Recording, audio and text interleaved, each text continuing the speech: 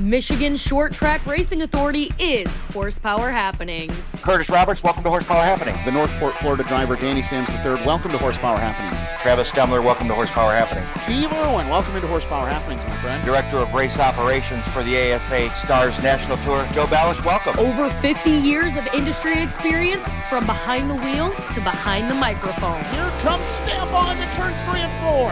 Stambaugh to the lip, Stambaugh sideways, Greg Dolman wins. Yeah, guys, wholesale right side tire changes. That seems to be the decision.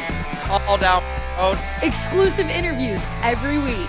Hear from drivers, track owners, series promoters, and so much more. You know, after about 8 hours a month in medical center, they were pretty adamant about me staying out of the car for quite a while. It'll be my first stab at driving a race car that I haven't prepared from end to end, that I'm not calling the shots on, all of that all at once. Plus, local news, analysis, and opinions you didn't ask for. She is not going to have any excuses. That is some of the best equipment there at Anti-Camping Racing that money can buy. This points fund is massive. These races are massive. These are some of the most high-paying races in the country. From the Be Cool Radiator Studio, presented by CNT Services, here are Zach Heiser and Rich France.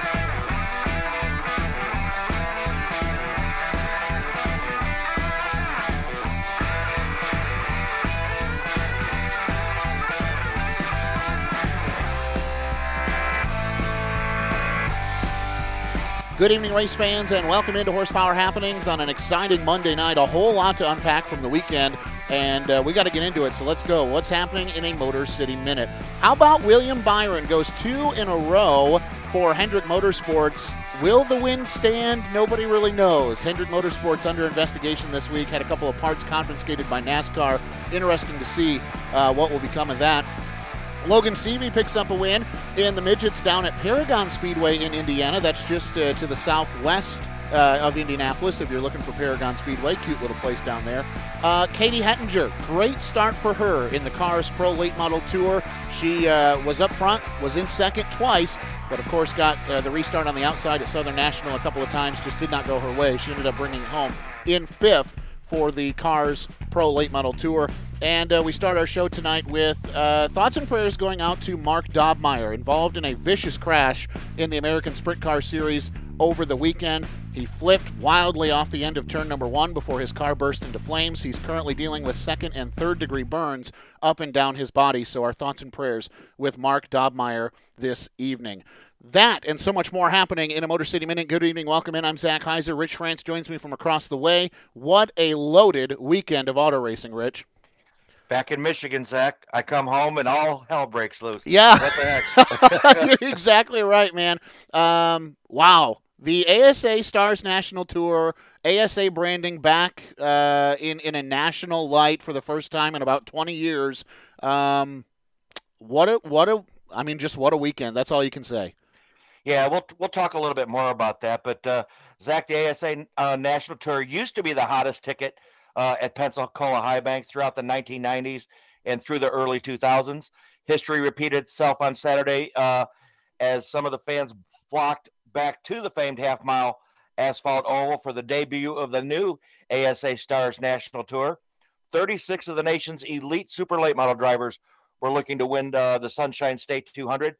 When the dust finally cleared after nearly 20 cautions, Casey Roderick had written another successful chapter in his decorated story down in the Gulf Coast area while grabbing a huge $20,000 payday. Roderick would lead the final 28 laps driving away, but the story itself, Zach, was far from boring. Bubba Pollard seemed to be in control late after overcoming early mechanical issues and being down a lap. But following the restart with 30 laps remaining, Pollard would roll through turns 3 and 4, nose to tail with Roderick. Casey would make ever so slight contact coming off turn 4, but it was enough to send Pollard around on the main straightaway. Pollard then got collected by several cars, ending his night. Roderick admitted his mistake in his Victory Lane interview, and really seems rather subdued. That he wasn't real happy about how he won the race. Felt bad about it. And then in tech inspection, it all broke loose. Pollard and Roderick would have a physical altercation over the incident. And Zach, something tells me this deal isn't over yet at all. Jeremy Doss and Ty Majeski would complete the podium for the inaugural ASA Stars National Tour event. And Zach, I got to ask you, first of all, for the event, did thing surrounding an inaugural event like the ASA Stars National Tour? Man, there was so much hype for this race, and I was talking actually. Had a phone conversation earlier today. A lot of hype, a lot of drama, everything that you like about an inaugural event, right? Now everybody's going to be tuning in for Madison. What's going to happen between Casey Roderick and Bubba Pollard? What's going to happen is, are we going to see Van Meter and Yorkovic again, right? Those two got into it. A lot of drivers, a lot of drama. I think this has a good foundation. A couple of things need some adjustments, and ASA promoter Bob Sargent knows that. He said that. We've got some things that we're going to come together and we're going to look at. And we're going to change. We're going to talk about. But when social media is blowing up about your race, that's a good one for me, right? Yeah, but I have a question. Do they have to get these egos under control that they can't do this every single week, or do they care? I mean, I don't know. I don't know that that's what you want every week at one of your events. I don't know that that's a positive. I think let's table this for just one story, and we'll come back. We can do that. Okay, all right. Because it ties in with something else that happened over the weekend, and it really was a dramatic weekend, even here in the United States or all the way over in South Africa. Now, if you tuned in to some of the live videos from either Sheffer Racing or Jason Blonde Racing of the racing going on for Team USA over in Africa, they tore up a lot of stuff. There was some hurt feelings, and there was some high blood pressure in South Africa. So I don't know what's going on in the universe right now, but race car drivers are a little on edge, okay? So just be aware of that. It's been a tough winter. It has. And so, as we mentioned last week, results are hard to come by. So here's what we can tell you. Sheffer's 88 car was involved in an accident on track and was unable to continue, and they ended up playing musical cars. Robert Tyler ended up going to the 47 car, which Jason Blonde was racing. Jason got penalized for getting out of his car after that accident took place because he was red hot, fired up mad, and went over and had a discussion with none other than the promoter of the event who helps get the USA guys there, who was also in a race car. They ended up having a little altercation, and both of their nights were done after they both got out of their race car in the middle of an event. That gets you canned. So they were done. So Jason ended up being crew chief for the remainder of the night. Robert Tyler ended up in the 47 car. Keith Sheffer went to the 45, which is the car that Robert was driving. And then Brian Paulus and Brian Tyler ended up staying right where they were. Now, there was a little confusion. I thought that Brian Tyler had won the race. Then there was a discrepancy that he had not won the race because there was a caution flag and they went back to the last completed lap. Again, it's South Africa. They're just having fun. Official results are nowhere to be found. The point is they went over there. They had a good showing the last 2 weeks, and Team USA is ready to come home. I think they need to come home. So, yeah, a lot of drama on Saturday night at the Rock Raceway in South Africa. So, Team USA, today was their final full day in USA, or yesterday was their final full day in Africa, and so they should be home very soon. Well, Zach, I think let's go back to our conversation. We'll pick it up where we left off. These guys, Ashton Winger had an eventful weekend. Probably a few dollars was posted to get him out, right? Yes. Bubba Pollard got lucky and was fortunate. There was a gentleman with a star on his chest that could have very easily gave him a set of new bracelets too, down at Pensacola. I don't know what it is, but I know that it's probably not good for our sport to have this happening every weekend at the racetrack. There's got to be a way to control it. I just don't know how I feel about it yet. So the Ashton Winger thing, on-track scuffle ends in a backside pit side brawl that, of course, Ashton Winger and a couple other wingers get arrested. Ashton posts bail. He's out. J.R. Smith is the other guy involved. He totals a race car, Rich. J.R. Smith ripped the front clip off of his race car trying to end Ashton Winger's night. Unsuccessfully, might I add. Ashton went on to race in that event. After the checkered flag came out, Ashton wanted to end more than just GR's night. And so Right, that whole thing happens. Bubba Pollard, Casey Roderick. Bubba was about this close to getting a new set of bracelets down there at Five Flag Speedway. I, as a race fan, I miss it, right? Like, I have been missing that whole thing where you wreck somebody on the racetrack and you're going to get poked back in the pits. I think about, you remember back in the mid-2010s when, NASCAR said, have at it, boys. And then it was Jeff Gordon versus Clint Boyer, Jeff Gordon versus Brad Keselowski, Tony Stewart versus Brad Keselowski, Kevin Harvick versus the world. Those boys went at it, and the fans ate it up. And I think the short track drivers, Rich, I don't know if it's the economy. I don't know if it's our current situation in life. I think they're tired of getting their stuff wrecked on the racetrack and that just being the end of it. Somebody tweets out an apology, says, I didn't mean to get into you, and then it just ends there. And I don't think that they are happy now with just running a guy high at the next race and not giving him room.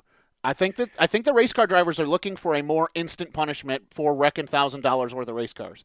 Yeah, and I don't think what happened this weekend is the answer either. Sure. I think that's probably a little extent, especially for a brand new national tour trying to get its feet under its legs and really grow, that everybody's in anticipation. They don't want this thing to be a bully pulpit. And all of a sudden, let's see who's going to fight this. Bob Sargent does not want that. I'll tell you that right now. Mm-hmm. That's not how he wants his events to go. He would much rather see the great racing, which happened most of the night outside of the 19 caution flags that extended the night and made it awfully long for a 200-lap race. But I don't know. I think there has to be a happy medium, but I don't think you can let it get as far as it did this weekend on either side of the fence. I think that the drama post-race, here's what I think the perfect scenario is. Drama on track leads to drama post-race where people don't go to jail. Pushing and shoving, screaming back and forth. That, I think, right there's your perfect bubble, because then the race fan goes, again, like I said, oh, man, what's going to happen May 7th at Madison? I got to be there. I got to watch it. I can't wait to see. Or even late model racing in general. Man, when's the next time Bubba Pollard and Casey Roderick are going to be on the track together?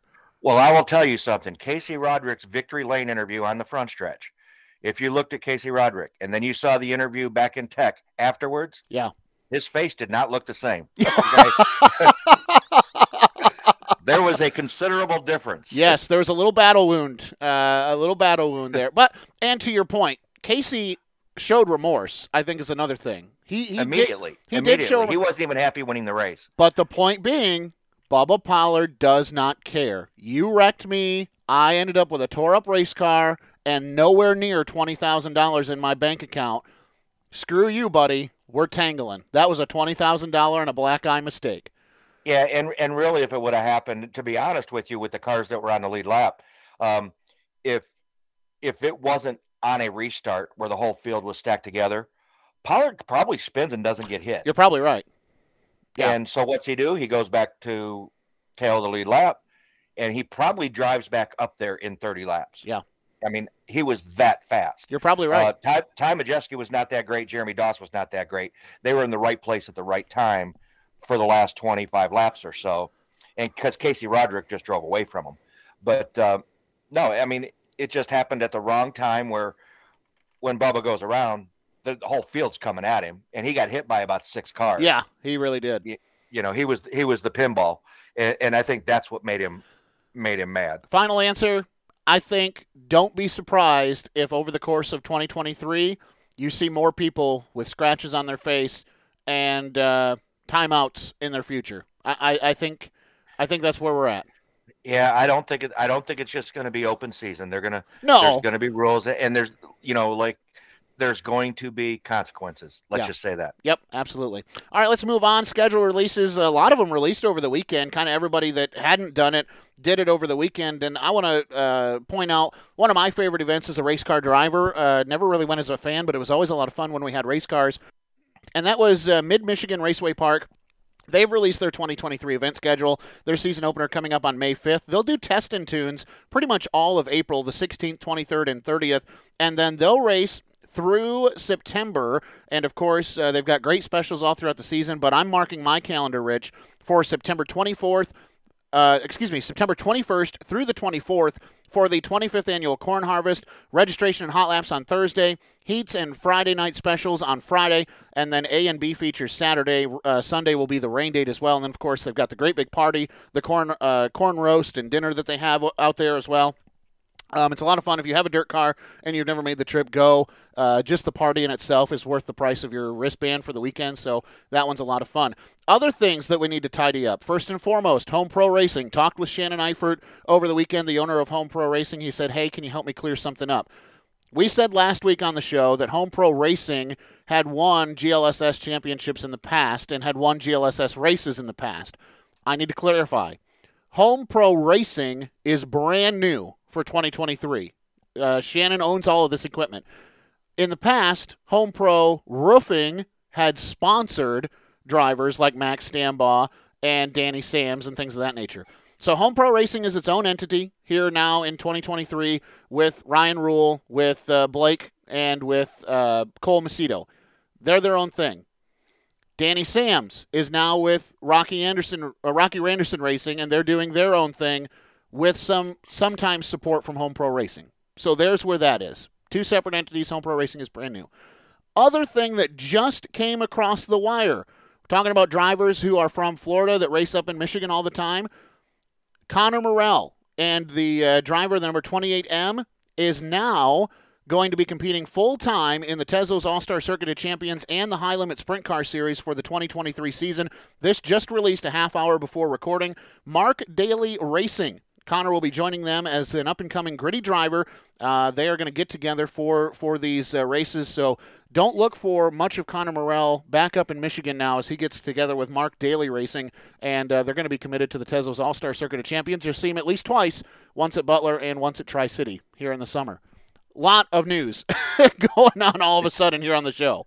Silly season doesn't know when to end. Man, oh man, you aren't kidding. I don't even know where we're at in the show. So let me tell you about our friends at MI Service Solutions. They'll keep you knowing where you're at in the show on the racetrack, right? Whether it's race sievers, light sievers, or transponders. They've got them all. And did you know, check this out. Listen, kids, listen close. Don't scrub forward.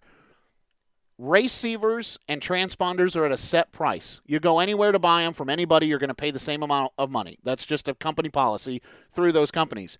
Unless you use MI Service Solutions and the code HPH10 at checkout. So go to miservicesolutions.com, get your new race siever so that you're ready for the season. Use HPH10 at checkout, and you'll get 10% off of that order. You're never going to get that equipment anywhere cheaper than right now through MI Service Solutions. And by the way, if you have an old race siever that doesn't work anymore, you have an old transponder that doesn't charge fully, Justin wants it. Turn that thing in. He'll give you cash money for it. So there you go, miservicesolutions.com for more information, or find MI Service Solutions on Facebook.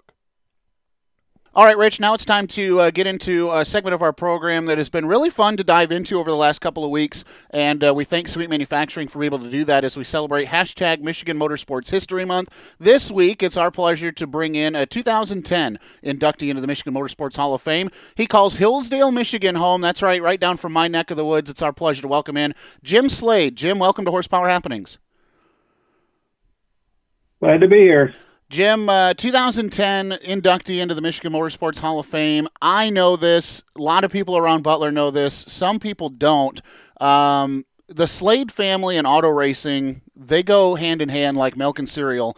In fact, you were inducted into the Hall of Fame 10 years after some guy named Dick Slade, who I think is pretty important to you. Just tell me a little bit about the Slade family and give me a little bit of background about how your family has been involved in motorsports and how eventually it got you involved as well. All right. Well, it started with my father, Dick Slade, that you mentioned.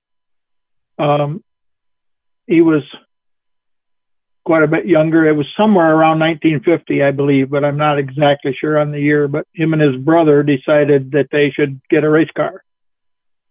And I don't know that they even knew who was going to drive it exactly at the time, but they got an old car and put it together, did whatever you did back then. I don't think it was a lot. I think it was maybe knock out the glass and put in a seatbelt or something. Sure.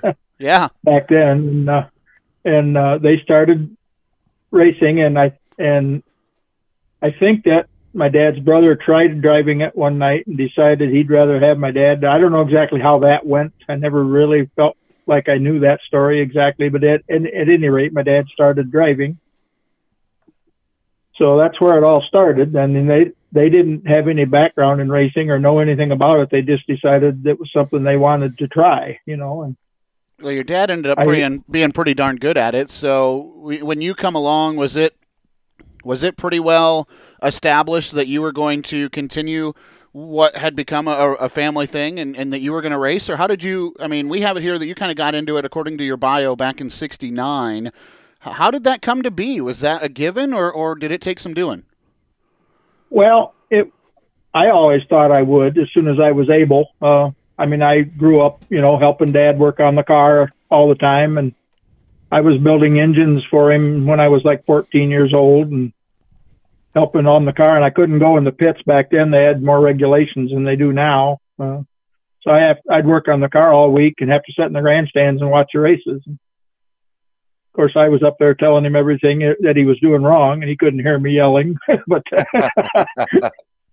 and he didn't do a lot wrong. He was very good at it. I got to ask you, Jim. I got to ask you though. You know, in my research, you made a lot of your hay, let's say, in the modifieds, and I saw some pictures of your modifieds back then, and they really don't look anything like what anybody would consider a modified today. Kind of explain the chassis and the bodies that you guys used back then. Well, they were called Butler modifieds, I guess, and I don't know where the set of rules came from, but Butler had their own set of rules, you know, so you had to have a certain width and length and weight and different things like that. And so we had to build cars that fit the regulation. There was all kinds of different body styles back in the earlier days. My first car was just I did have a couple of, I think they were pieces off from some kind of a tractor that made the rear quarter panels, and other than that, everything was just flat metal. So you guys just had a basic set of rules. You know, today it's bumper to bumper. Everything is, you know, listed out, what you can do, what you can't do. They gave you guys this, and this, and go at it.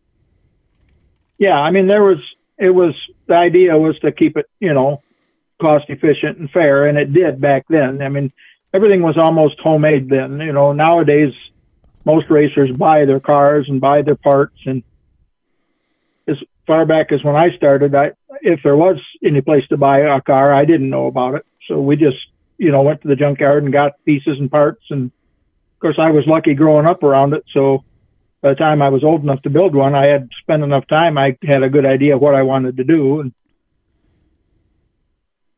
And obviously, over 100 wins, you had to really feel comfortable in your modified over the years. That you had to feel real comfortable driving that type of car. Yeah, I sure did. Of course, we refined it. My first car wasn't fast like the one that I did most of the winning with. I won a few races with, but there was back then they ran modifieds only, and there was. They had a rule for a while. You had to make the top 66 qualifiers or you didn't get to race. Wow. Because they had too many cars.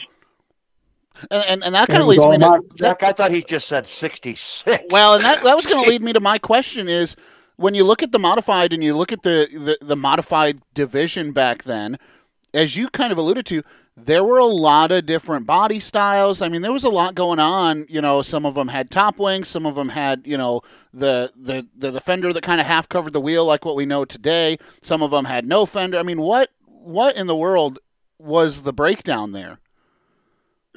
Well, a lot of it was where you came from. You know, I was in the straight modified stuff because it's what I grew up with. But as the rules progressed, they allowed, basically, you could almost like take a late model chassis and just take the front fenders off, you know. So a lot of the guys ran that style of car because that's what they knew and were familiar with. we were more familiar with the upright. And the one that I did most of the winning in was really copied somewhat after a sprint car chassis. And that was going to be my thing, was for those who don't know, the division really looks like what I would say a vintage modified looks like today, that you could go and watch a vintage modified race. That's what one version looks like. Now, the stand-up modified, really, Jim, I don't know what the difference would have been back in the 80s and 90s between a stand-up modified and a sprint car, because they look so similar. What were the differences? Well, I don't know what the sprint cars weighed back then, but we had to weigh 2,500 pounds, and I think the sprint cars were considerably lighter than that. And most of the sprint cars ran fuel injection, where we had to run a carburetor. So, and we had to be self-starting and self-driving, where sprint cars get pushed by push trucks. Now, you did run both, is that right? Did you because you ran sprint cars for a time as well? I did. I drove for a good guy named Art Braithwaite from Jackson. I drove his car for a couple seasons, and that was a really fun time, helping him work on it and see what I could learn and try to compete. We won one feature at Oakshade Raceway and competed reasonably well. And we were kind of running on a budget, which has always been what I grew up with and been our forte, is build all your own stuff and do all your own work. So, Jim, it's got to be pretty special to you. After your dad was inducted into the Michigan Motorsports Hall of Fame, I'm sure early in your career that was probably the last thing on your mind. You're just out there having fun racing and trying to win races.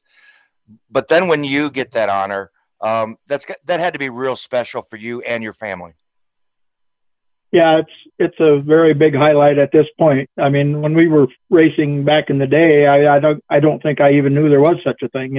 I don't know when that even started, but then Dad got inducted, which was a really big deal, and I was lucky enough to follow him in. And of course, I've got other brothers that raced, and they did really well too. They aren't in there yet, but maybe that will happen one day. I don't know. Our group, I feel almost like we should be in there as a family group with everything we've done. Man, the Slade family, again, as I opened, when you come down here, I talked to Jerry. I used to talk to Jerry quite a bit. That's one of your brothers. I talked to Justin Slade, who I think is one of your nephews. Christy, now Plemons, I talk to her all the time, one of your nieces. By the way, she wanted me to ask you who your favorite niece was when we had you on the show tonight. So I'll have to think about that and let you know here in a minute. Yeah, exactly. But and then of course Slade Shocks and Technologies, that's been a big thing. I mean, your family, really, the entire family is immersed in this sport, really from head to toe, it feels like now, all just kind of going back to your dad and your uncle deciding, hey, let's go get a race car and see if we can do this thing. Right. And I think back now, I never thought about it when I was younger, but I don't know if I was just a guy that had never been involved, would I have gotten into it and done that? I grew up with it, so it was almost natural for me to start doing it, but it was quite a bit for them to start from scratch and know nothing about it and just decide to go do it. Jim, I have to ask you, just because I read about it, and I don't think you get the full story when you just read a paragraph. Talk to me about 1985, when your career could have easily been over, and we wouldn't be sitting here talking today about that night where it almost ended for you. Well, we had a few different rough nights. I'm assuming maybe you're talking about when my transmission shaft exploded on me. That one right there, yeah. It cut my leg very badly and didn't break the bone, luckily, but it tore out all the meat down to the bone. You could actually see the bone. Wow. And I was off the rest of the summer because letting that try to heal up. It's still ugly looking, but it doesn't bother me much. It swells up a little bit time to time, but there were pieces of flying through the car. That we had a good thick steel top on the car, and it had holes in it that looked like bullet holes. No kidding. From the shrapnel that, flew out of there, but luckily none of that caught me in the chin. Had you ever had a mechanical failure of that nature before? Had you ever? I mean, really, that's a serious injury in a race car. Had you ever had anything like that prior to that? Nothing close to that. I had lost a tooth once when we had back in the day, we didn't have shoulder straps. We had a chest strap. Yeah. And I got in a sudden stop crash where the chest strap bracket broke off. It wasn't designed very well by me.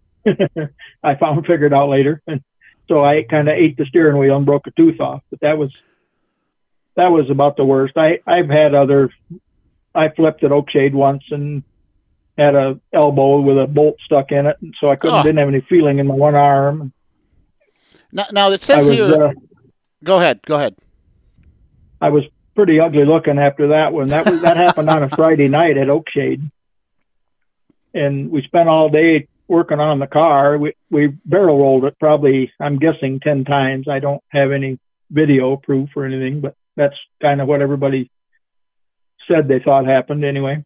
And we got the car back together good enough to go to Butler the next night. I shouldn't have been driving, I don't think, knowing what I know now, but back then it just was, we got to get the car back to the track. And so we raced that night. And then again on Sunday night, the Sunday night show was at Bryan, Ohio. Yeah.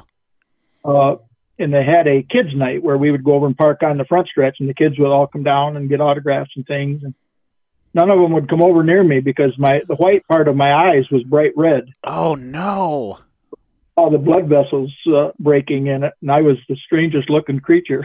So the kids were like scared to come and get my autograph. We hear these stories from days gone by all the time. And commonly what is said after that is drivers back then were a different breed. And I don't know if that's true, Jim, or if it's that we know a lot more now than we did then. I mean, safety's come so far, and things have changed so much.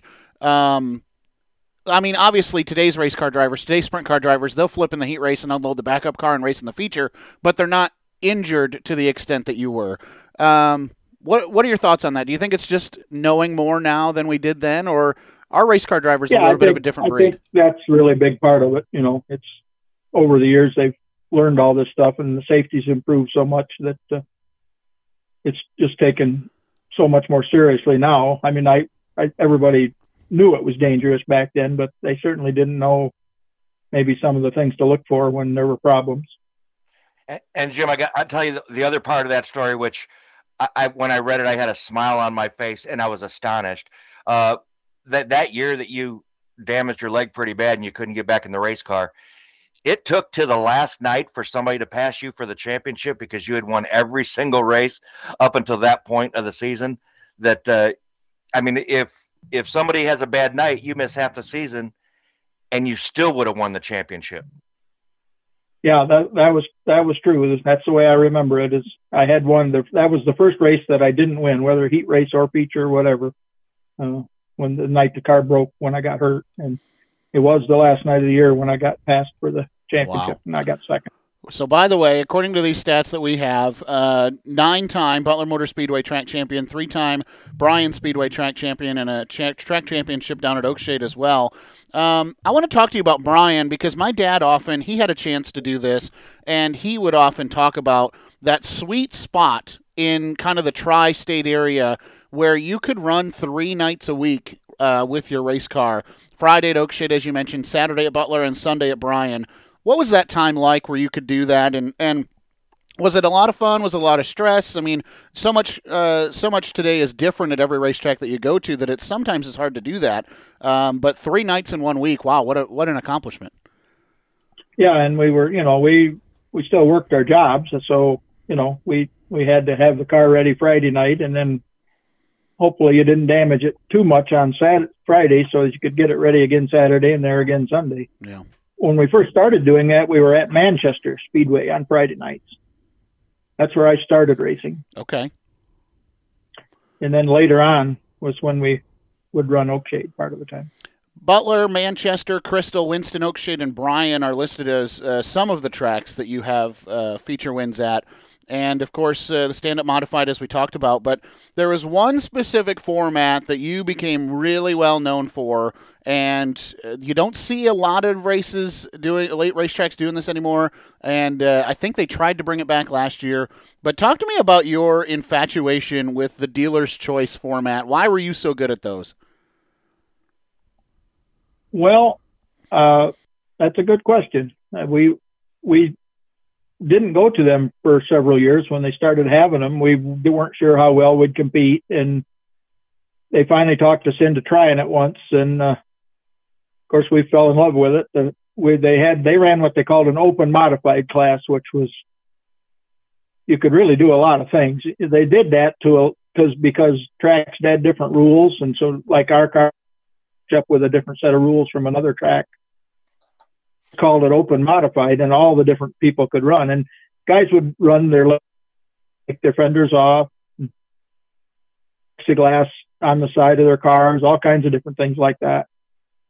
So it was very interesting, a mix of people from all different classes and tracks, and we were really fortunate to do well there. Crystal was a track that I really fell in love with when we first went there, and I found it pretty well, and so we had a lot of fun there. I got to ask you about a snot-nosed little kid who come wandering down to what he called Race Car Alley. Ride his bike to your race shop, 6 or 7 years old, sit there, wait for you and Jerry to get the garage open, start working on race cars, be underfoot, just be watching and in the way. And that little snot-nosed kid is now known as the Silver Fox. Corey Beevard, talk to me about that guy. Yeah, I enjoyed watching him. I've kind of got back into going to the races the last couple of years, and I've really enjoyed watching Corey. But that happened with a lot of different racers, and, you didn't realize it. But I've got a picture. I don't think I have any pictures of Corey when he was little hanging around. I haven't found any anyway, but I did, looking through some old stuff of my dad's, I found a picture of Rusty Schlink, who is a real good late model racer. Yeah, he's actually going to be joining us here in about 5 minutes on the show, as a matter of fact. He used to come to Butler as a young guy, and I've got a picture in Victory Lane with him standing by the car when I'm guessing he's 8 or 10 years old or something like that. How about that? Oh, we're going to have to bring that up. We are going to bring that up. What do you think? What are your thoughts? So, right, obviously, I'm going to say the bulk of your career has passed, and I say bulk, and I'll get back to that. But I mean, I guess, what are kind of the emotions, right? You've done your time. You're in the Michigan Motorsports Hall of Fame. You still tinker and you still play. And I understand you're, as you mentioned, kind of getting back to the racetrack more and more. But take me inside of Jim Slade's heart a little bit when you look at the Corey Beevards and the Rusty Schlenks and maybe even, the Tim Wilbers who were running around, snot-nosed little kids when you guys were having all your success. And now they are the successful race car drivers that everybody's watching. Yeah, it's interesting to see that, from afar, like where I'm at now, and it's really interesting and enjoyable. It's fun to go watch those guys and see how well they do. Now, I got to ask you, because a couple of years ago, I understand that there was a manhunt that went on for a race car. This stand-up modified that we've been talking about this entire show. Am I correct in understanding that you guys found or had an opportunity to find the original car that you had won so many races with and were able to restore it? Yeah, we really haven't done a ton of work on it, but we did buy it back a couple of years ago, and we got to kick an idea around a little bit and decided, we ought to try to find that. I had heard it was for sale down in Indiana, and believe it or not, about 3 or 4 days later, I'm flipping through Facebook and I see a picture of it marked for sale on Facebook. Wow. And a young guy named Chad Delagrange had it, he raced a lot and did well, but he was a fan of ours growing up, and he had actually bought it with plans to restore it himself. As a Slade car or just as a stand-up modified? No, he was going to restore it back to how it was when I had it, and he was going to have me drive it at the vintage shows. Oh, man, cool. Well, then he ran out of time and money because he's got garage fulls of projects like that. you could really do a story on him. Yeah. But so we bought it back from him and did enough work to get it back on the track. We actually ran it last year at Butler's Vintage Show. Yeah. I was going to bring that up in a little bit. Yeah. But what are the odds of that, though? I mean, this is technology that's 45, 50 years old. No offense, Jim, that car should have been cut up and turned into a tin can a long time ago. The odds of you finding that thing are pretty small.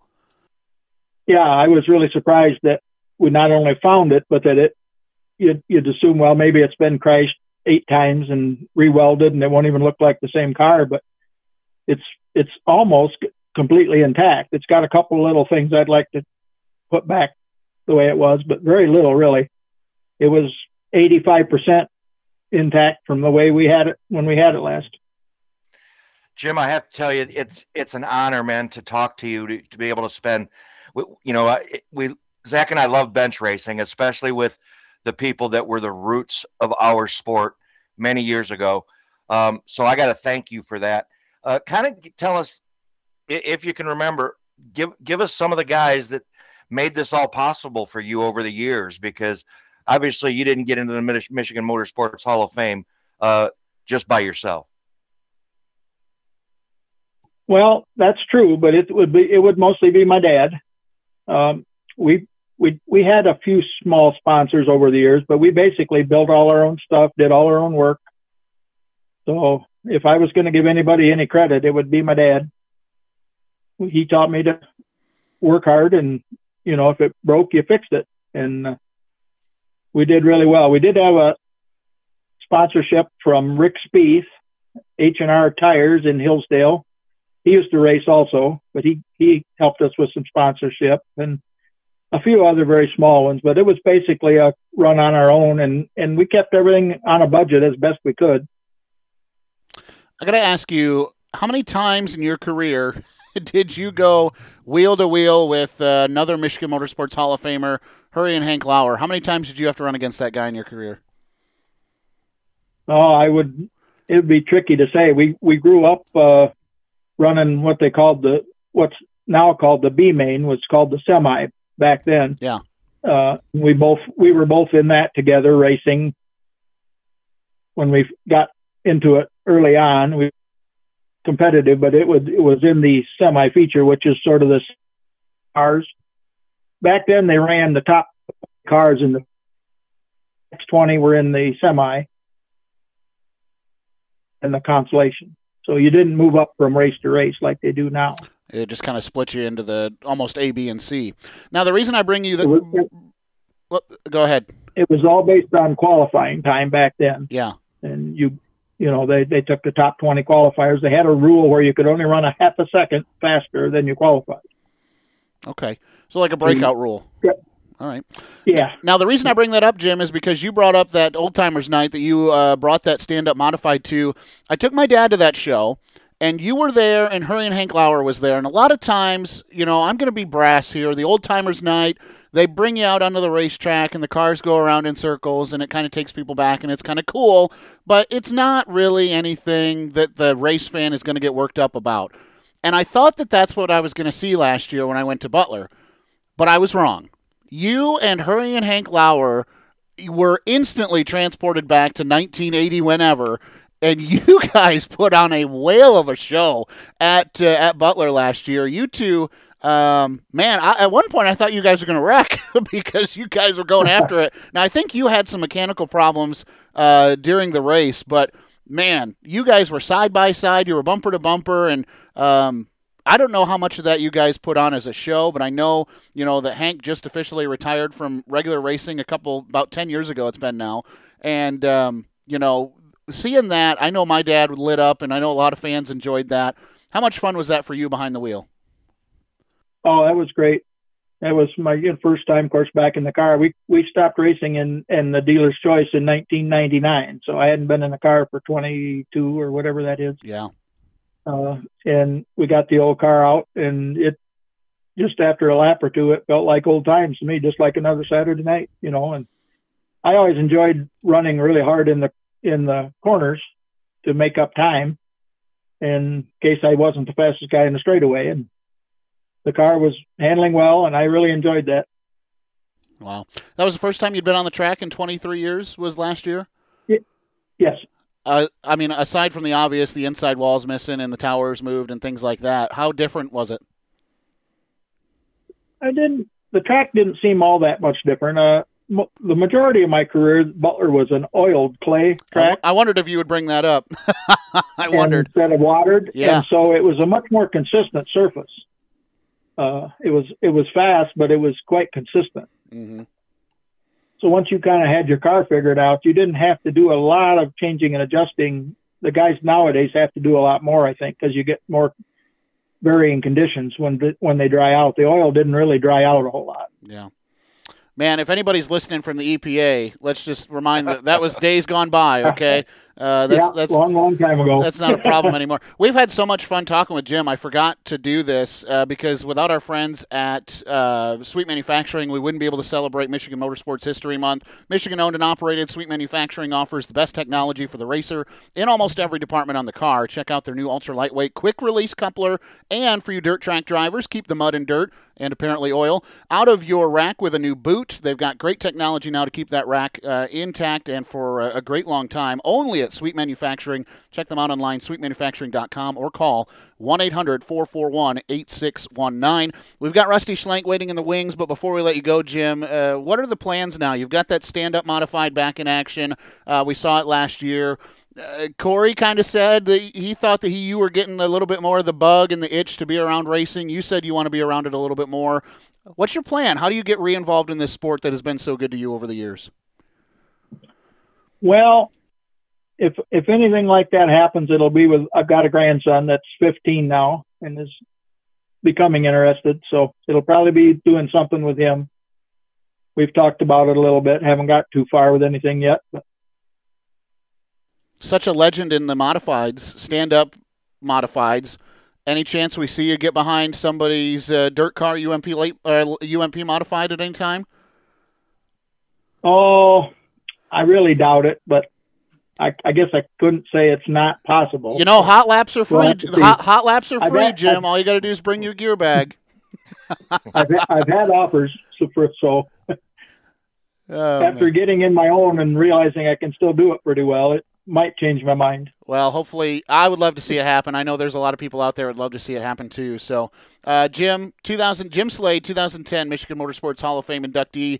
Thank you for giving us some time. It's been a pleasure for me, as somebody who's been around Butler for my entire life, to look back at this. I know that my dad is excited to hear from you. He's a huge Jim Slade fan, and I know there's a lot of fans of yours out there who are looking forward to listening to this tonight. So, thank you so much, man. We appreciate it.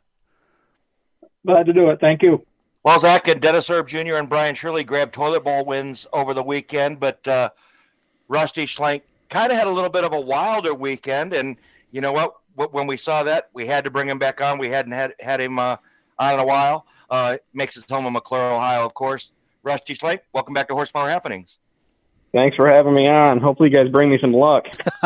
Well, usually we do, right? But before we get into your excitement this weekend, what you been up to, man? You getting the kids' car ready, getting your stuff all ready? I mean, this is just, the beginning of the season for you, right?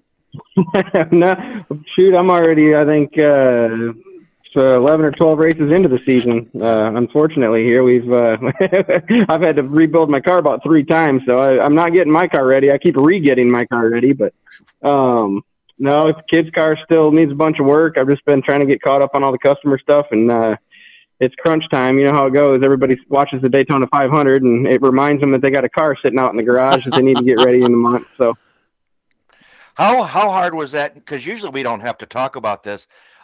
You had a rough Wild West shootout that week. If it wasn't one thing, it was another. I think you probably could have rebuilt 3 race cars with everything you guys went through that week, huh? Yeah, it was. That was probably one of the most miserable weeks I've had racing in my career. If it could have went wrong, it went wrong, man. We broke a rear end, we broke a motor, we broke 2 transmissions. Yeah, that's just the big stuff. Then we had all the little stuff go wrong. Also, we ripped the quarter panel off the truck. It was a mess. Yeah, I was gonna say we didn't even talk about all the stuff, the problems you had just trying to get out there. I mean, my goodness, it has been a tough start. But you know what? Perseverance is a big thing. You don't become a three-time dirt car champion without that. You keep your eyes forward. How hard has that been over these last couple of months? I mean, a trip to East Bay that didn't go as good as you'd liked it to. As Rich mentioned, Vado wasn't as good to you as you'd hoped. Toilet Bowl did not go your way this weekend. Are you looking forward to some more, regional races, getting closer to home, kind of getting back in that groove? Man, really, I am, and that's kind of been my whole thing this whole year. I built a brand new race car, a bunch of stuff I've been wanting to try. We built it at the end of last year, right at the end of the season. We went down and ran it at Southern Raceway. Had crappy luck down there with it, and then we took it to the Dome, and the Dome was the second race on it. And we had a really good Dome experience. I mean, that was pretty good. We made the show and started towards the back, made it up to the front, broke a right rear shock. We just had some crappy luck there too, but the car was really good. And then we went out to Vado and had some engine problems, and the car just didn't run right all week. And I mean, it's been a struggle. And like, I haven't had this race car at a local event yet. It's been all huge races, with huge car counts and really good competition. So, when you go to races like that, man, you really you can't have bad luck. You've got to be on top of your game. You really got to kind of have your crap together. And I just haven't had time to rebound and get my crap together yet. So, I'm definitely looking forward to getting home and getting some racing around here, some tracks that I can kind of be a little bit more relaxed at and get a better feel for this car. I just I don't feel like I haven't had 2 nights in a row where I could do any testing or get anything figured out yet. It's been terrible. Because you don't want to give up on it yet, right? It's a brand new build, so you really don't have a lot to compare it to at Vado, East Bay, and at Clarksville, because those aren't places you go to on a regular basis. Right, and don't get me wrong, I'm not disappointed with the race car at all. I've like I said, every time I've hit the racetrack, I've been trying different stuff. So I just haven't had a chance to really get comfortable and I'll throw a bunch of stuff at the car and try a bunch of stuff that I got a whole notebook full of stuff that I've been wanting to test all winter. So we go to these races like Vado and East Bay, and because we can park at the track for a week and just kind of mark stuff off the notebook night after night after night that we learn. But the problem is we throw a bunch of stuff at it that I want to try, and then we go out there and the transmission breaks. So I didn't get a feel for it because I made 2 laps, or then we try a bunch of other stuff and go out there and the motor breaks or the rear end breaks. Now, as he was explaining everything that breaks, he brought Gremlins into our show, and we went haywire right there and had to start over. So I don't know what's going on with you this year, man, but we got to get it cleaned up. Oh, yeah, that's a new one, though. I've never broke the radio show before. Congratulations. But, Rich, go ahead. You had asked something right as that went haywire on us. Yeah, I said, we could all could have bet $500 this week and not made a nickel. With Attica canceling this week, I don't think they've got their mid-March show in 3, 4, 5 years, huh? Yeah, that's kind of how it goes when you try to start racing in March in Ohio or Michigan. It's I gotta give them credit for trying to get started early. I mean, we all want to go racing, but man, it just never happens. The weather's always terrible around here until April. So I don't know. I don't even know if we'll get next week's in the following week. It's the weather just don't look like it's going to make a turn. So you made the decision to go to Clarksville. I think this is a race you've went to a couple of times, if I remember correctly, with the Toilet Bowl. Is that right? Yeah, we try to go down there as much as we can. I like to start my year out down there. It's a nice little track. I enjoy racing on it. I mean, it's kind of it kind of reminds me of, it's a good track to go test at because it's kind of what we race around home. It's a small, tight, little slick racetrack. So I get some good testing usually when I go down there. If I can keep all 4 tires on the ground, that is. Well, and so obviously that's where we're going with this. And we mentioned Vado and that trip out west. You about put it on its lid out there. You were on the bike big time in 3 and 4 out there, and then you end up on your lid here in Clarksville. Is that thing a little tip heavy, or what's going on with that thing? Is it just got a lot of side bite in it? Well, I don't even know what happened in Clarksville, so tell me what happened. No, I mean, it's not the race car. It's just unfortunate luck. There's a big hole at Vado that everybody kept driving through, and It was one of them holes that you couldn't really see it. You kind of had to feel it and then guess where it was every lap and just hope you missed it. And well, you felt there's it. a couple of us that hit that thing and about flipped out there. Ricky Weiss did it. I did. I mean, there's a couple of us that almost went over. I think I got the worst end of it. I almost put it on its lid for sure. But no, at Clarksville, it was just circumstantial. It was early in the race, and it was a tight little quarter mile, so everybody's kind of fighting for position. It was one lane. I mean, it's hard to I shouldn't say it's one lane. It's a really narrow track. It's hard. There's not a lot of room to race, so we're all kind of fighting for the same lane. And the guys in front of me checked up and got sideways, so I turned sideways to keep from getting into their quarter panel and wrecking anybody. And when I turned sideways, the guy behind me didn't check up and got into my left rear and scooped me up and flipped me over. It wasn't a hard flip. I mean, it didn't really tear anything up suspension wise, so thank God it wasn't terrible. When I saw that, I was just flipping through my phone, right? I wasn't looking for it. And I saw this picture, 2 pictures of your car upside down. And my first thought was, who the hell posted these pictures upside down on a Facebook post? And then I had to stop and go back. Then I had to go back and stop and look at it and said, nope, I guess it's not upside down. No, it was, that's how she landed. Now, when I saw this, I automatically thought of a little bit of NASCAR history. Anybody remember the 1997 Daytona 500? Let me just to take you back to a highlight. A black number 3 car flipped down the back straightaway, and the driver of that car, Dale Earnhardt, got into the ambulance. And while he was in the ambulance, the safety crew fired that race car up for one reason or another, and Dale Earnhardt then got out of the ambulance, got back into his race car, drove it around to pit road, and they put a bunch of bandages on it, and he went on to try to finish that race with a 3 car that had flipped over at Daytona. Very Dale Earnhardt-esque like. The safety crew flips this 91 car back over. I don't even know if you pull the dipstick tube or not, but you put some oil in it, fire it back up, and go on and finish 13th in this race. To put it candidly, Rusty Schlenk, what the hell were you thinking?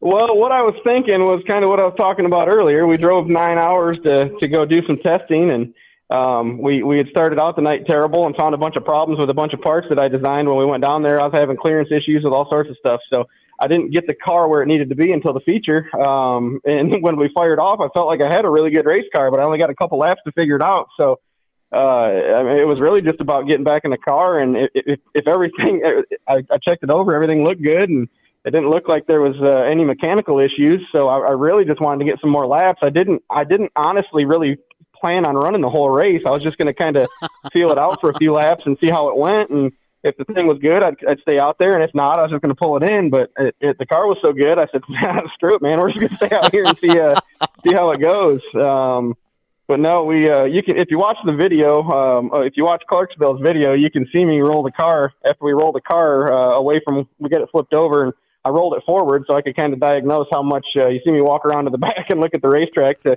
see how much oil we'd lost. So I just kind of took a visual, like, yeah, that looks like about 3 or 4 quarts. So I sent Dusty back to the trailer to grab 3 or 4 quarts of oil. And you're banking a $15,000 engine on a visual and maybe 3 or 4 quarts of oil.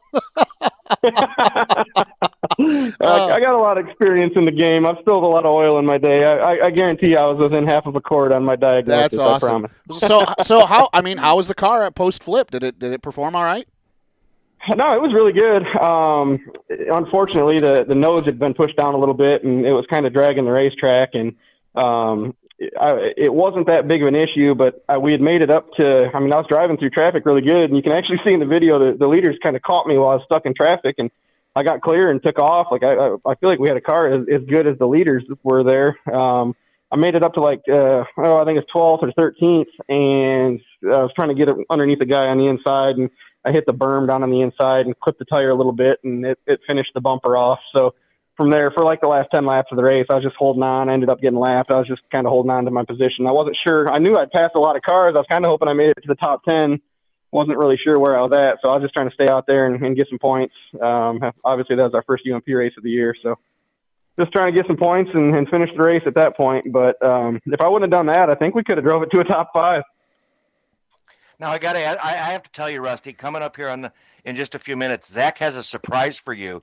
So that's what we call a teaser in our business. Yeah, okay, that's right. So, so you're going to be on pins and needles for that. But I got to ask you, you spent the last few years working real close with Colin, getting him up to speed in these UMP late models. How proud are you with the progress that Carter is making? You got to be having a ball with that kid. Which one, Carter or Colin? You said Carter. Both of them. Yeah. Gotcha.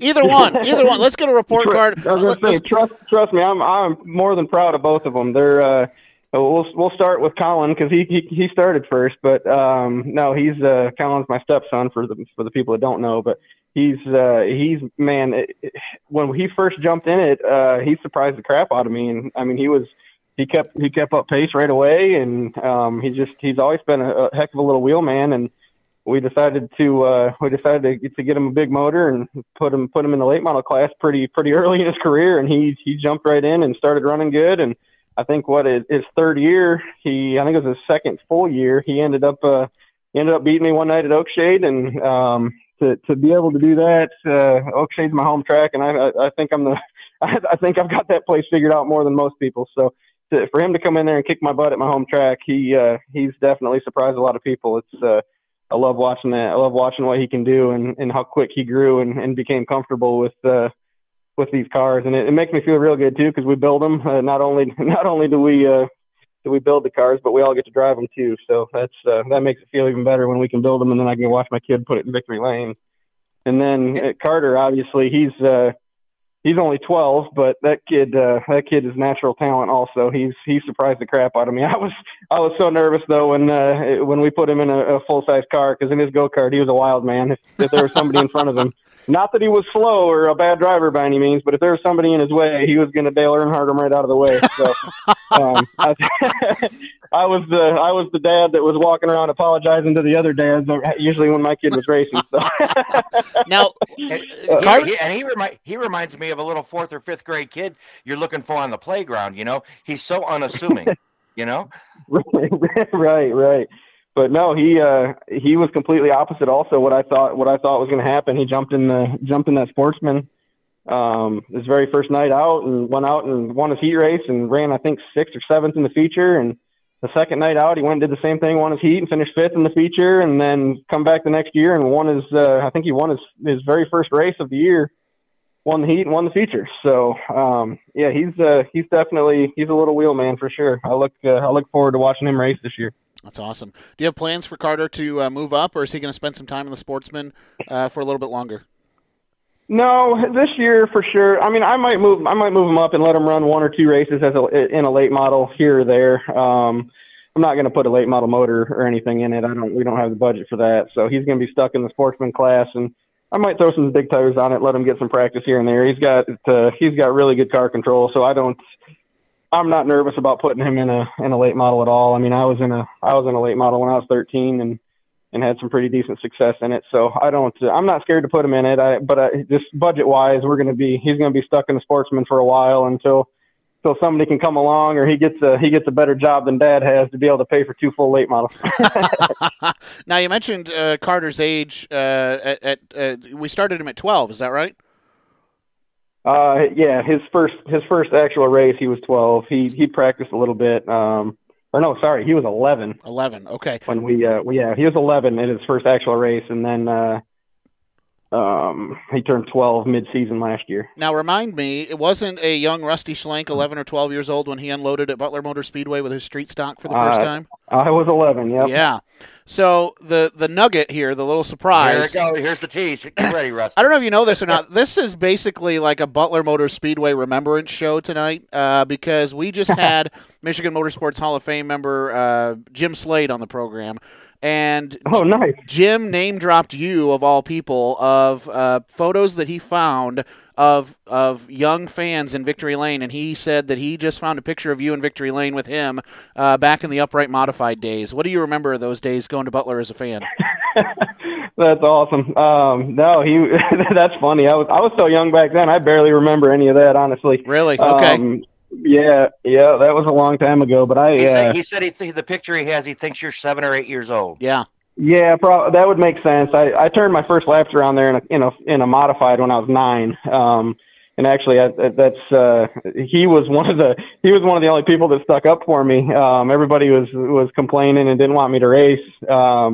because I was so young. And he was one of the ones that came to the drivers meeting and stuck up for me and said that they need to let me race. So I've always got along with the Slade family. There's Dick, his dad, he was an awesome guy, man. He's been one of my fans forever. So yeah, I definitely was probably in a few victory lane photos with him back in the day. I'm sure him and Denny Donaldson and that's Denny Donaldson. I don't know if you know that, but Denny's actually where I get my number from, my 91 number. That makes sense. I'd never put that together. Wow, I can't believe I didn't put that together. That's pretty cool.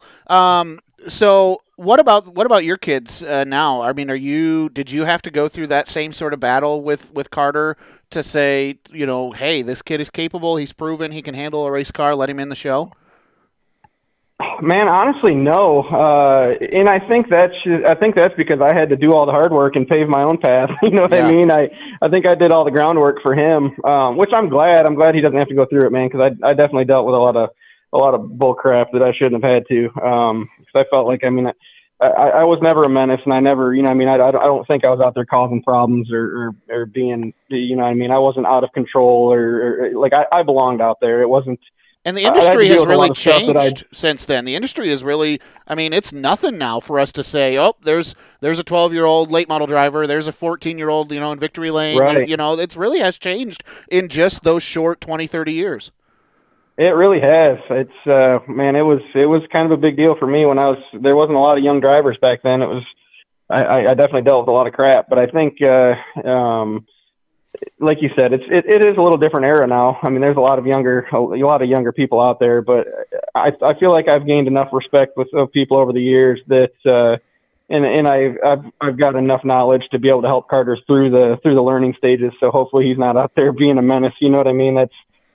I feel like I kind of paved the path to make it a little easier for him because I gained everybody's respect when I was his age the hard way. So now he's got an easy path, hopefully. Rusty, I got to ask you, man, this was a busy winter and big news for dirt tracks around our area. We start south of the border, Gas City is going to a part-time schedule, pretty much specials only. New ownership at Thunderbird, Winston, heard nothing. New ownership at Crystal. Kind of talk about this winter and, wow, just a lot of big news in dirt track racing in our region.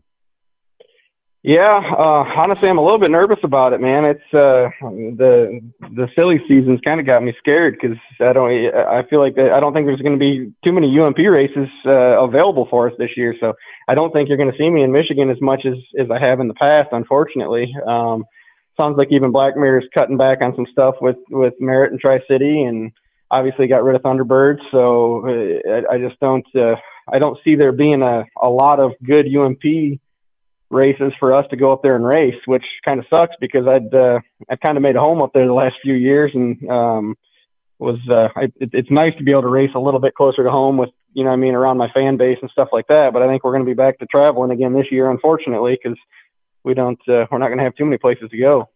Well, it looks like he's still going to do the All-Star Performance Challenge Series for the UMP late models, and there's still going to be a $35,000 check up at a certain racetrack that you might be interested in. Oh, I'm sure we'll be to that one for sure. That's definitely one we've got on the map. But I don't know for sure. Maybe you can correct me here or tell me what's going on with it. But I heard that the All-Star stuff isn't even going to pay as much. Isn't the purse getting dropped on that stuff too, back to kind of a lower deal? Well, here's what I can tell you is that let me put my official hat on, Rusty. Horsepower Happenings has reached out to Mike Blackmere about the purse for the All-Star Performance Late Model Challenge Series. And that's where we stand. So gotcha. That's where we stand. But regardless, I wanted to real quick. Chris Mapes, Chris Mapes. He's a supporter of Horsepower Happenings. He's a supporter of what you do as well. He would like you to keep the pink going the right direction for the rest of the season. Just so you know. Yeah, trust me, that's definitely the plan. CNT Services, a supporter of Horsepower Happenings, and of Rusty as well. So I wanted to ask you. Last thing I wanted to talk to you about before I let you go, and Rich and I talked about this earlier in the show. This past weekend, 2 great big races were held. One, actually a lot of races were held. One was a great big race with the ASA Stars National Tour getting their start at Five Flag Speedway, kind of bringing that back up. And then the other gained a lot of attention due to some post-race festivities that involved G.R. Smith and Ashton Winger I bring ASA Stars into this because Bubba Pollard and Casey Roderick were at the center of attention. I'm obviously talking about post-race altercations. One of our discussions was if the climate of drivers just, dusting things under the rug on the racetrack is starting to change. Are drivers getting tired finally of their stuff getting wrecked? And are we back to if you junk somebody on the racetrack, you better be ready to defend your actions in the pits? Is there a change coming in our industry all of a sudden? I sure hope there is. I kind of figured you would, actually. I really do feel like that's what it is. I mean, we've got a lot of money wrapped up in these cars nowadays. It's not like it used to be. I mean, we're out there racing $100,000 race cars, and honestly, the mentality of the drivers has changed so much in the last few years. Where, and I hate to say it, because I love this guy to death, and he's one of my good buddies, and he's never done me wrong by any way, shape, or form, but Bobby Pierce is just kind of one that comes to mind where they just throw caution to the wind, and they have no remorse when they stuff you in the wall. You know what I mean? Sure. Like Bobby, I don't think Bobby ever does it intentional. But I mean, it's just that the younger generation of drivers they've grown up watching dirty slide jobs and watching people run over each other and have no repercussions for it. And like I said, I don't mean anything wrong towards Bobby at all. He's a hell of a wheelman and a good friend of mine. I bring him up because he's the one that has that bad rap. You know what I mean? Yeah. I really feel like something needs to happen. Back when I grew up racing, I mean, I was kind of at the end of that era, but if you went out and ran somebody over on the track, you were getting punched in the face when you came back in. Like that's just that's just how it was. I mean, the track officials, there's never any repercussions for going out there and crashing somebody. I mean, yeah, you might get told on the race fever to quit driving like a fool, but nobody gets docked. Nobody gets banned for driving that way. I mean, you can go out there and wreck somebody 5 weeks in a row, and the track never does anything about it. So back in the day, you did that. You got punched in the face. That's so Rusty, is somebody going to make themselves an example, you think? Well, that's kind of what I wonder if that's what happened this weekend, is that those are the examples. Yeah. Ashton Winger, great guy, pretty calm on the racetrack. He didn't retaliate on the racetrack. He had every opportunity to retaliate to J.R. Smith, but he didn't. But it could get worse. UMP could set somebody down for the season, and that might be the end of it. I don't know if it would be or not. What do you think, Rusty? Right, and don't get me wrong. If something happens to me on the racetrack, and that's the way I look at it. So the tracks and promoters always have a completely different mindset than I do. If somebody runs me over on the racetrack, I'm not going to take my $100,000 race car and beat the crap out of their $100,000 race car, because what is that going to prove? You know what I mean? Right. Like most of these people with $100,000 race cars have the money to fix them anyway, so it's not they don't care. I mean, I would much rather go back to the pits and handle it like a man. Like, if you're gonna disrespect me, we're gonna fight about it. But the track officials will tell you completely opposite. I've literally had track officials say, I don't care what you do to them on the racetrack. If you run into them out there and crash them when you go back green, there's nothing we can do about it, which I just think is a terrible mindset to have. You know what I mean? It's just, we're racing really expensive race cars that that most of us put our heart and soul in, and every dime we have. And there's a lot of racers nowadays that just jump in these race cars that somebody else pays for, and they don't work on them, and they couldn't even tell you how to fix them. They go out there and destroy them and run into people and come back in and say, here you go, Dad, fix that for me. but Rusty, I guess just to take it a little step further, is this the byproduct also of the big dollars they're putting out at all these events? I mean, it's huge. It is for sure. And like I said, that's the other thing is there's no respect on the racetrack, because everybody just sees that dollar sign at the end of the day.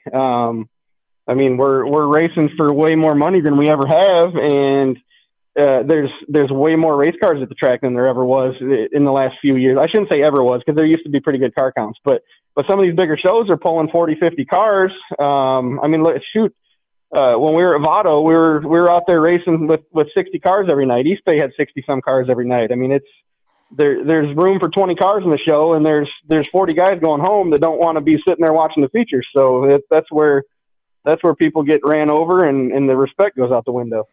All right. Might be seeing a new realm of auto racing in 2020. Not new at all. newfound respect for auto racing and the drivers out there. Rusty, appreciate you weighing in on that, man. Hey, here is to when's your next race? When's your next scheduled race? What do you got? Well, we were aiming for Attica this weekend, but they already canceled, so I'm not really sure. I haven't even looked at the schedule. I don't think I'm going to be running my car for a couple weeks. Obviously, I've got to do a complete teardown and go through it after flipping it at Clarksville. But Tyler with Buckeye Concrete, my car owner there that I've drove for the last few years, I think I'm going to race for him a little bit more than I did last year, this upcoming year. So I'll probably be in his car the next time we race. I don't know if it'll be this weekend or the following weekend. I think we're going to go out to, if we don't race this weekend, the following weekend, I believe, is the Thaw Brawl out at Davenport, Iowa. So That'll probably be our next race as of now. All right. Well, here is to the sticky side staying down, the pink going in the right direction, the 91 staying a 91 and not a 16, and all things going the way they need to for you, all right? I hope you're right, man. I hope this changes my luck. While we're talking about that Chris Mapes thing, though, he is probably the smartest sponsor I've ever had in my life. He didn't want to be on the side of the car a few years ago when he came to me and told me he wanted to help me out. He wanted to be on the back decking, on the left corner of the back decking. That I don't think I've ever crunched his sticker. That was the only panel on the car at Clarksville the other night that I didn't have to fix. There you go. We got to tell you, Rusty, it was a funny thing. So a week after Gateway, he texts me and says, because on our show the week after Gateway, Zach and I talked about we have to get to Gateway. We want to go out there and cover it like we do a lot of the other races that you go to, right? Yeah. And of course, we talked to a Domination Race Cars driver, Cody Bauer. Yep, absolutely. And he says, how many rooms you guys need? They're on me for Gateway next year. That's the kind of guy he is. Zach and I will be at Gateway on behalf of CNT Services in 2023. And hopefully we'll be there to Awesome. see you parking in Victory Lane. That'd be pretty cool. I hope so. That place owes me one now. It owes me about 3, actually. All right, Rusty, we got to move on, man. Congratulations on getting things going in the right direction. I'm going to say it now because it's going to happen. So we're gonna talk it into fruition. So hey, man, appreciate you always making time for us. It's greatly appreciated. Oh, not a problem, guys. Thanks for having me on. I appreciate it. Want to give a big shout out to Be Cool Radiators by way of CNT Services. Of course, our friend Chris Mapes with CNT Services said, we want to sponsor you, but I want to do it as a give back program. And so he chose Be Cool Radiators for the first quarter of the month as the studio sponsor for Horsepower Happenings. Be Cool is the leader in power cooling systems, from products that are original equipment, factory fit, LS swaps, drag racing, circle track, rock crawlers, whatever you got. Be Cool can help keep that engine performing at the optimum temperature. Right here in Essexville, Michigan. Find them online, becool.com, or give them a call, 1-800-691-2667. All right, that is going to do it. What a show. I haven't seen an hour podcast out of us in a minute. we need to have the boss adjust it officially to a 90-minute podcast. I think so, because we're not coming close anymore. No, we're just not. So much. We don't have the ability. There's so much awesome stuff. And Rich, it's March. We haven't even got into race season yet. I know. Huge thank you to Jim Slade. I think we're going to do something for you as well, Rich. Like, for me, Butler is my heritage. That's the track that I call home. I love hearing more about that history. You've got somebody in mind, I think, that we want to bring on the show for your side of that. I do. And I haven't talked to him yet. But I think the one that comes to my nature, just because we can have him on the show, if it was just about doing a story and talking about him, it would be hands down Joy Fair, I think. With all the wins he had, but you go back in the day, and this is a different type of racing. He made his day figure 8 racing. Bob Stute is a Hall of Famer, 100 career wins through multiple divisions. Raced at Mount Clemens, Flat Rock, Toledo, all over the place. I want to get a hold of Bob. I'm sure he'll come on. Great interview, Michigan Motorsports Hall of Famer. Based out of Flat Rock. So yeah, yep. You got your Butler guy. I'm going to get my Flat Rock guy. I just got to reach out to Bob and get him on the program. Let's take a look at some upcoming races on the upcoming calendar. And they're getting closer, Rich. These 2 events always remind me that they're getting close, and that is the Lucas Oil Late Model Dirt Series. They will be in action this weekend in Ohio and Indiana. Guess what? Those states are right to our south. So you got to go all the way to the south of them to find the place, but they're there. If it doesn't snow or rain anymore. Oh, my goodness. Atomic Speedway, March 17th, will host the Lucas Oil Late Model Dirt Series. At least that's the plan. Atomic had some testing last week. The track was a little soft. The frost's still kind of coming out of the ground, but they think they're going to be good to go. And then that always pairs up nicely with Brownstown Speedway on March 18th. So you got a doubleheader weekend. You got a little time, a little extra dough. Grab a hotel room in between and make the trip. It's always a good show with the Lucas Oil Late Model Dirt Series. And then we cannot be remiss by not mentioning this great annual event that we always have the pleasure of attending, Rich. Yeah, Zach, if you don't want to, if you're not going to make the trip south and you happen to know how to roll one of those balls with 3 holes in it. Or even if you don't. And you want to come out for a good, like us, right? Yes. And you want to come out for a good time, the Michigan Auto Racing Fan Club Bowling Tournament presented by Northside Towing this Saturday, March 18th. Royal Scott Golf and Bowl in Lansing on Grand River. Easy to find. Best deal around, just like they say for the Michigan Auto Racing Fan Club. $12 for 2 games. Sign-ins from noon to 12:45. We bowl at 1. Award ceremony at 3. Zach and I have been there the last couple of years. Yeah. I know Zach's he's shining his ball up as he speaks. I know you're going to have that thing ready to go. And I'm going to bring my wife because last time I brought her, she won the 50-50. So maybe we'll come out of there a winner. And if you're not good at bowling, they do have a Tough Luck Award for this bowling tournament. So you should come. Yeah, so you can stink it up and still walk out with a prize. That's right. Now, for me, with my age, it happens sometimes. I have a few body parts that aren't working the way they should right now. So I may be a volunteer taster at the bar there at the bowling alley. Come up and say hi to me. That might be a good job for you. Maybe I'll buy you one. Yeah, that might be. I think you're qualified for that. We'll talk about the show. I can do that real Absolutely. well, I think. Hey, we do have one other thing. Great friends, a great friend of the program. We've got a great connection with Tony Izzo and 16 Race Promotions. As Rusty mentioned, Thaw Brawl coming up March 23rd through the 25th at Davenport Speedway in Iowa. This is going to be a great event. It's back. It took a year hiatus last year.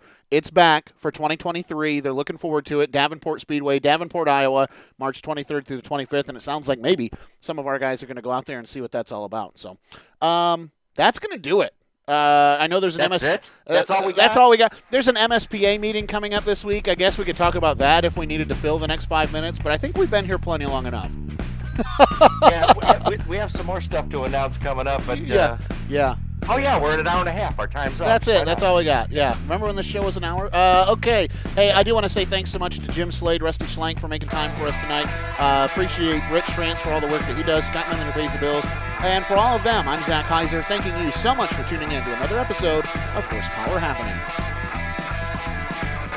You've been listening to Horsepower Happenings.